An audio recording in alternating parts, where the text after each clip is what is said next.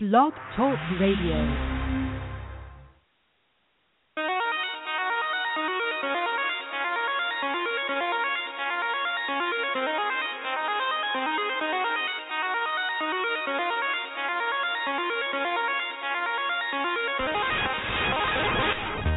You're listening to The Invisible World with your host, Frank Tadaro. Yes, hello, and welcome to episode 177 of The Invisible World. I'm your host, Frank Tadaro. Well, we have a special treat for you guys this week. Recently, I got to go cover Book Expo and BookCon right here in New York City and spoke with some amazing authors and publicists about a ton of things you guys are just going to go crazy about. You're going to want to hear about this. Let me tell you right now, there are some guests that we're going to be booking on the show that will absolutely blow your mind. I can't even describe it. Get ready for a few fun months ahead when we have these authors on the show. Now, seriously, I know people say that a lot, but wow. And while I was walking on the show floor, I did have my handy-dandy little handheld studio with me. So later on in the program, expect some pretty nifty interviews, some of which are from future guests on the show. And be sure to check out their web presence in the show notes. That's actually really cool. You guys are going to like this. But before we get to that, let's kick things off here with a bit of paranormal news. Just a few quick stories this time around. Next episode is going to be a full news program, but we've got a lot of cool stuff to get to later on tonight. So first off, now a bunch of you have been emailing me about this new phenomenon hitting the net called Charlie Charlie, in case you haven't heard about it. It was this social media explosion recently over this alleged new way to contact ghosts by using two pencils in a cross formation with a yes or no written in the quadrants that this cross makes, basically really delicately balancing a pencil on top of another one. Naturally, anything precariously placed is going to move with the smallest physical influence. So it doesn't even necessarily have to be paranormal. It could be a slight breeze, perhaps even your own breath as you say the words, "Charlie, Charlie, are you there?" which is what is said to initiate this would-be Ouija session. Now, I'm not going to detract or confirm or anything because the whole point of this stuff is that we don't know what it is, but they're two pencils on top of each other. Can't be the first time someone has done something like this. But it's trending. Bottom line is that it was an internet trend made trendy by the internet in the most internet-y way possible. Now, my old buddy Daniel Reiser, who longtime listeners might know very well at this point, he's also a New York City public school teacher. He told me that many of his students would be doing this in class during his lectures.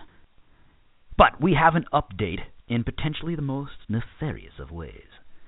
In the last few days, the challenge, which is thought to have originated in the Dominican Republic sometime around the end of April, has been making headlines once again, this time concerning a rumor that it was actually started as a viral advertising campaign for the upcoming horror movie The Gallows, which features, you guessed it, a spirit named Charlie. But of course, now that is being called into question. An article posted recently to The Independent is saying that the reference to the paper and pencils was probably added in because of the Charlie Charlie challenge and not a precursor to it. So who knows where the truth lies? It's kind of the theme here. It feels sort of like some sort of publicity stunt for sure, which I suppose is working like gangbusters for a film that might have been dismissed otherwise in the sea of spooky horror movies out these days. But we'll keep on that, and if anything else comes of it, let you know. Now, next up, a Fox affiliate in Austin, Texas, recently ran a story about high school student Macy Martinez, who was struck by a bolt of lightning while opening the fridge. That's right, opening the fridge. The teenager and her parents, who live near Lake Travis, had just actually emerged from their pantry after sheltering there following a local tornado warning. According to reports, Macy had opened the fridge door to fetch some food when she was suddenly struck by a powerful bolt of lightning that left her screaming in agony, obviously because she was hit by lightning. Macy says, in her words, "I remember when I was holding on, it was the most painful thing I've ever experienced in my whole life. Then afterwards I couldn't feel my legs and I couldn't walk. I was just shaking. This is horrible, this poor girl. After pulling her clear of the fridge, her parents rushed her to the nearest hospital. Doctors revealed that she had sustained a wound on her back where the electricity had left her body, as well as burns on her arms. It was remarkable that she hadn't been killed. According to a neighbor, the lightning had come up from underneath the house and went through the roof. So, through this poor girl, from under the house and through the roof. All the major kitchen appliances were fried, there were scorch marks everywhere, and she survived. Her parents have since installed lightning rods and a surge protector, I like how they say that, in the house as an effort to prevent anything similar from ever happening again. So I want to see this. So thankfully, Macy's okay. But if there's any producers or writers listening, which I'm hoping there are, considering the topic we have tonight, someone quickly grab the rights to Macy's story. Mild-mannered Texan girl gets hit by lightning while opening the refrigerator, gaining ice-based powers, superpowers, from fusing yourself with the refrigerator. Come on, there's a comic in there somewhere. It's like The Flash, but colder. All right, enough of that.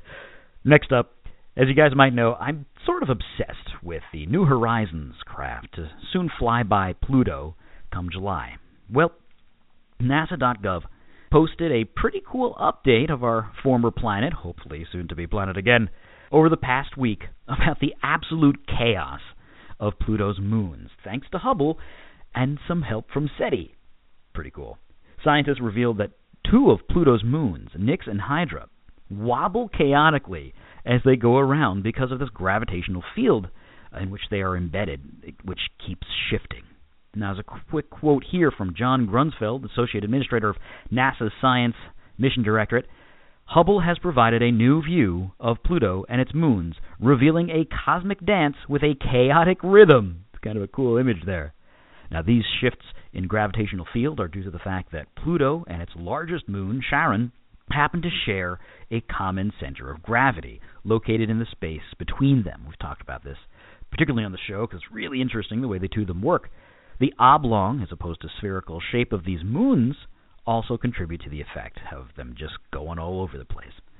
Quick quote here from SETI's Mark Showalter, who made this discovery alongside astrophysicist Doug Hamilton. Prior to the Hubble observations, nobody appreciated the intricate dynamics of the Pluto system. Our research provides important new constraints on the sequence of events that led to the formation of the system.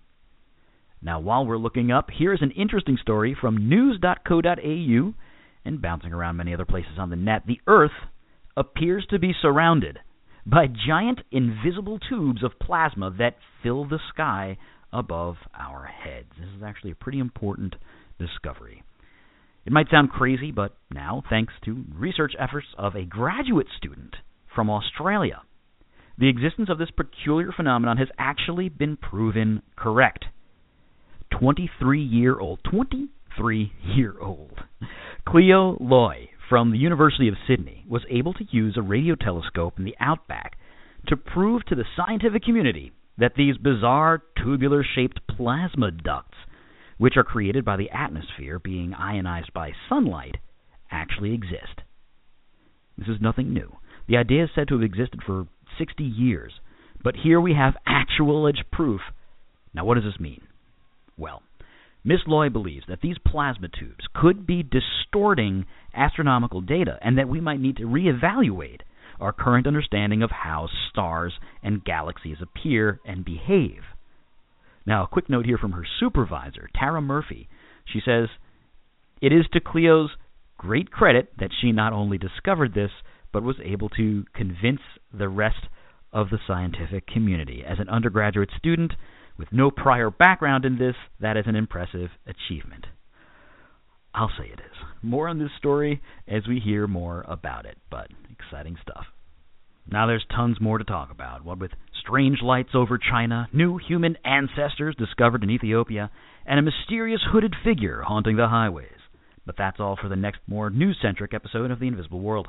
For now, as I mentioned at the top of the program, I recently covered BookCon, or Book Expo, here in New York City.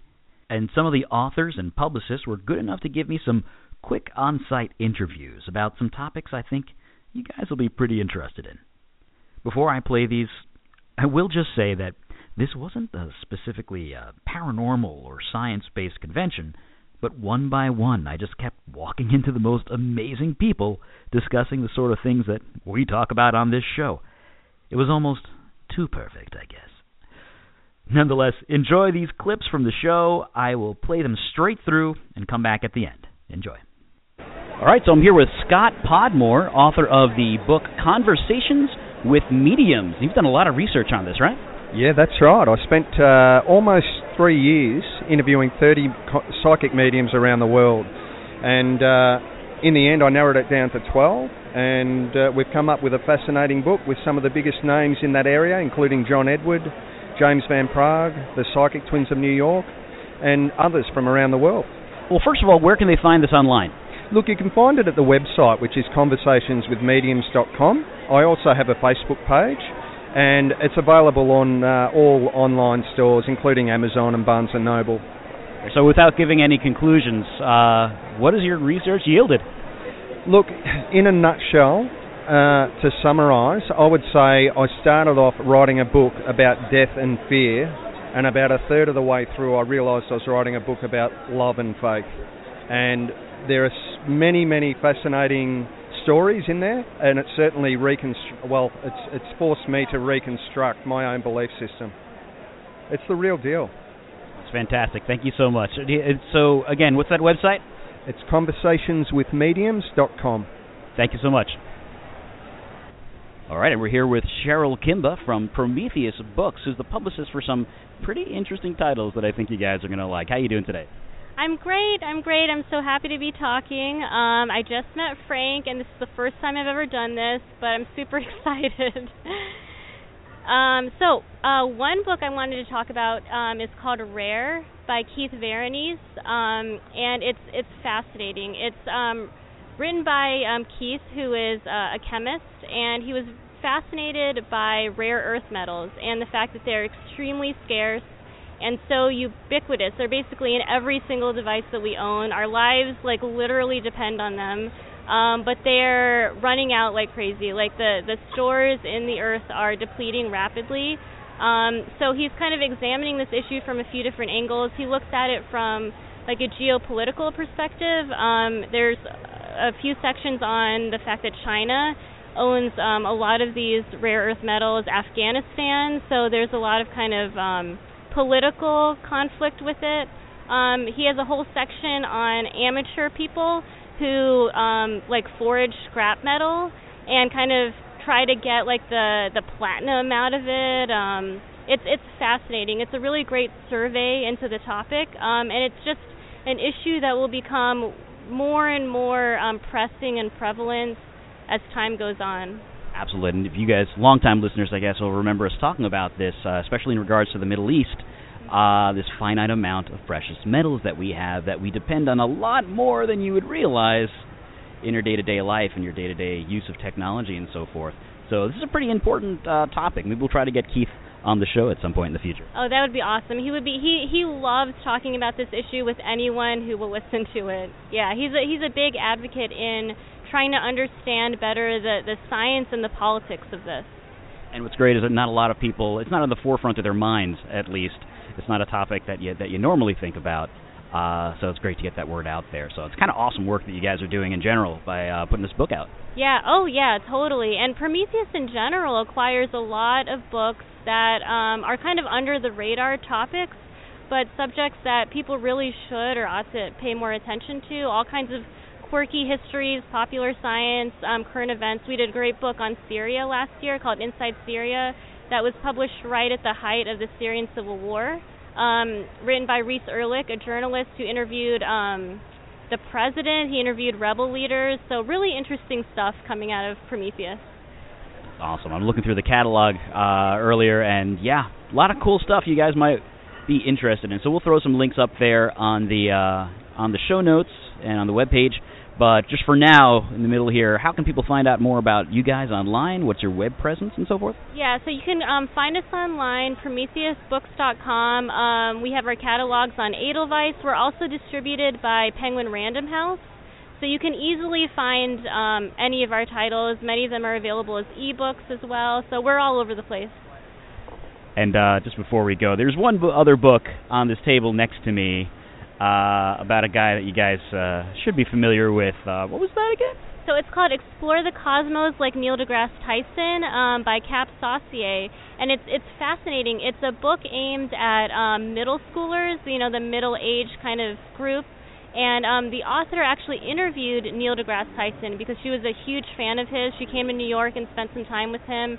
So it's a biography of his life, but it's also a really good kind of foundation of astronomy and astrophysics, the cosmos, for kids who are interested in science and want to learn more. And that's a recent release that just came out in March.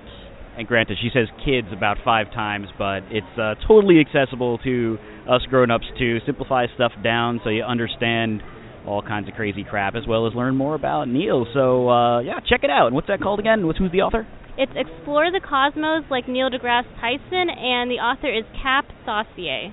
Cap Saucier. All right. So thank you so much for talking to us today, and have a great con. Oh, thank you. Thanks so much, Frank. I'm so glad we met. Bye, listeners. I'm here with Eric Mona, publisher and writer in the Pathfinder series, and there's something that you guys will definitely find interesting, especially for you old RPG players. Hi, Eric. Hello. Nice to see you, Frank. So tell me a little bit about this new, what is this, an expansion to the game? Yeah, well, the book in question is called Occult Adventures, and it's a hardcover RPG book for the Pathfinder role-playing game, which is a tabletop role-playing game, and usually the inspiration is taken from, mythology, sword and sorcery, fiction, stuff like that.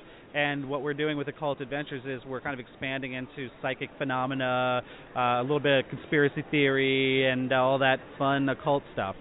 I like the conspiracy theory angle, clearly. Now, these are conspiracies that are based in today that you're setting in this fictional world, right? Yeah, to some degree. I mean, we're taking inspiration not only from sort of 19th century occultism and psychic stuff, but also, one of the magic items that's in the book is a tinfoil hat, so you can actually wear a tinfoil hat. But we've got, we're doing, one of the monster books that we're doing later in the year to kind of support it is Bestiary 5, and that's going to have the Anunnaki in there, so we're doing sort of like ancient Sumerian aliens and all that kind of stuff, those sort of things. This is fantastic. I'm trying not to giggle into the mic here. Awesome. So, just for the old farts that listen to the show that's still playing 2nd edition, tell me a little bit about Pathfinder 2. Well, Pathfinder is a independent fantasy role-playing game that sort of spun off of the 3rd edition of D&D. It's become its own thing. It was launched in 2009. Our main business is we publish monthly volumes of what we call adventure paths. So over the course of 6 months, we'll give you a complete campaign for your characters from level 1 to 15 or 20. Every year we publish different rule systems. And one of the things that's always kind of been part of the fantasy rule set are psychic powers. Oftentimes, D&D, for example, has psionics, which I've always thought of as taking kind of almost a science fictional approach to it. And that's not where my interests lie as much. And so I wanted to weave it in with, like I said, sort of 19th century occultism and early New Age sort of stuff. Not so much the 1980s pastel New Age bookstore stuff, but a little bit of that. I can't talk too bad about that since I wrote a section of the book on chakras and auras and things. And so we also brought in on the project one of my good friends as a consultant, a guy named Brandon Hodge, who is one of the leading collectors of spirit communication devices in the country. And so he and I hacked out this huge outline that was based on our own readings and our own interests, and then we worked with a team of freelancers to kind of flesh it out. And it's a 256-page hardcover book, introduces 6 new character classes for the Pathfinder role-playing game. So in addition to your fighters and your wizards and your clerics and stuff, you can now add a psychic, a spiritualist, a medium, a mesmerist, an occultist, and a kineticist. You basically answered all of the questions that I had in my mind that I was going to ask you. So how can they find out more about this web presence-wise? Well, you can check out our website at paizo.com. It's PAIZO.com. And if you go on our blog on that site, we just revealed a bunch of illustrations from it, and there's a lot of information on paizo.com. Fantastic. So check it out, paizo.com, PAIZO.com. Eric, thank you very much. Thanks a lot, Frank. Great talking to you. And I'm here with Susan Messino, author of AC/DC FAQ, All That's Left to Know About the World's True Rock and Roll Band. And that's just hitting the shelves now, but that's not all you have written. There's something else that I think listeners might be pretty interested in. Tell us a little bit more about that. My last book that is on Amazon is called The Secrets of the Universe, Universal Laws, Past Lives, Ghost Adventures, and more. Pretty much right up all you guys' alleys. So what is in this book? What did you do? How did you research it? What can people expect to find? Oh, lots of things. I've gone on ghost adventures to Bobby Mackey's in Kentucky. I've gone to Deadwood, South Dakota. In the numerology, I did the numbers for Angus Young and Bon Scott, which is shocking when you read what comes out with that. Synchronicity is my life. Everything is connected. Past lives, my son actually was featured on The Ghost Inside My Child. He had a past life memory of being on the Titanic. And it's just, it's kind of a primer to the paranormal. Primer to the paranormal. I love the way you put that. So we're definitely going to hear more from Susan later on in a future episode of The Invisible World, guys. So there's also a paranormal aspect to this AC/DC book, right? Yes, there is. I got to put in some encounters that fans have had with Bon Scott, some synchronicities with me and the band, because I've known the band since 1977, so we go way back. And there's some fun stuff in there. It's definitely not your straight-up biography. It's a lot of good stuff and some fun paranormal stuff that people don't know about. Well, I'll say this right now. We're interviewing you as this place is about closing down. They're turning the lights down on us, so clearly something brought me here to this booth, some sort of pattern of the universe. Thank you so much. Thank you. Thank you for having me. And to find out more about Susan, you can visit SusanMessino.com by clicking in the show notes, as well as websites to all of the other people we heard from tonight. So again, thank you so much to everyone who took the time to talk to me over at BookCon, Book Expo. Thank you to Read Expo for putting the whole thing together. And there's going to be a lot of pretty cool interviews on the horizon as a result. For now, I might wind things down here with the final thought. Now tonight, we heard from a whole bunch of different sort of things with those interviews. Interviewers ran the gamut, from the scarcity of harvested resources of our own planet to the possibility of spiritual connectivity across the universe. Many ideas that seem very different, but are perhaps not so. Much like the original thrust of this program, who is to say the scientific understanding of today does not intersect somewhere with the mysterious unknowns out there? There's a bigger picture that everyone under every discipline is trying to squint and see. With each new discovery comes another piece of the puzzle, another dot to connect, and usually 10 more questions about the unknown. The main takeaway here is to keep reading. Absorb everything you can. A good way to start is by checking out some of the books that we heard about tonight and will be in the future, but don't stop there. I urge you to break free of your comfort zone. Don't just read the spooky news websites that seem so clickable if that's what you're prone to do, or the headlines touting conspiracy in your Facebook feed, and something that you already believe in. And on that same token, don't stop at what we already know, or what has already been proven.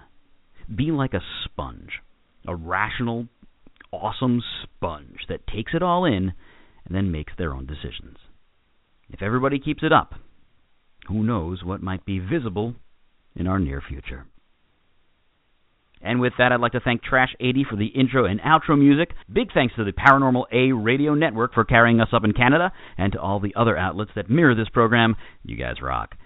And, of course, thank you to everyone who took the time to talk to us at Book Expo. That was awesome. Thank you to everyone here and everyone out there. This has been The Invisible World. I'm Frank Todaro, reminding you to be good to each other and keep looking forward.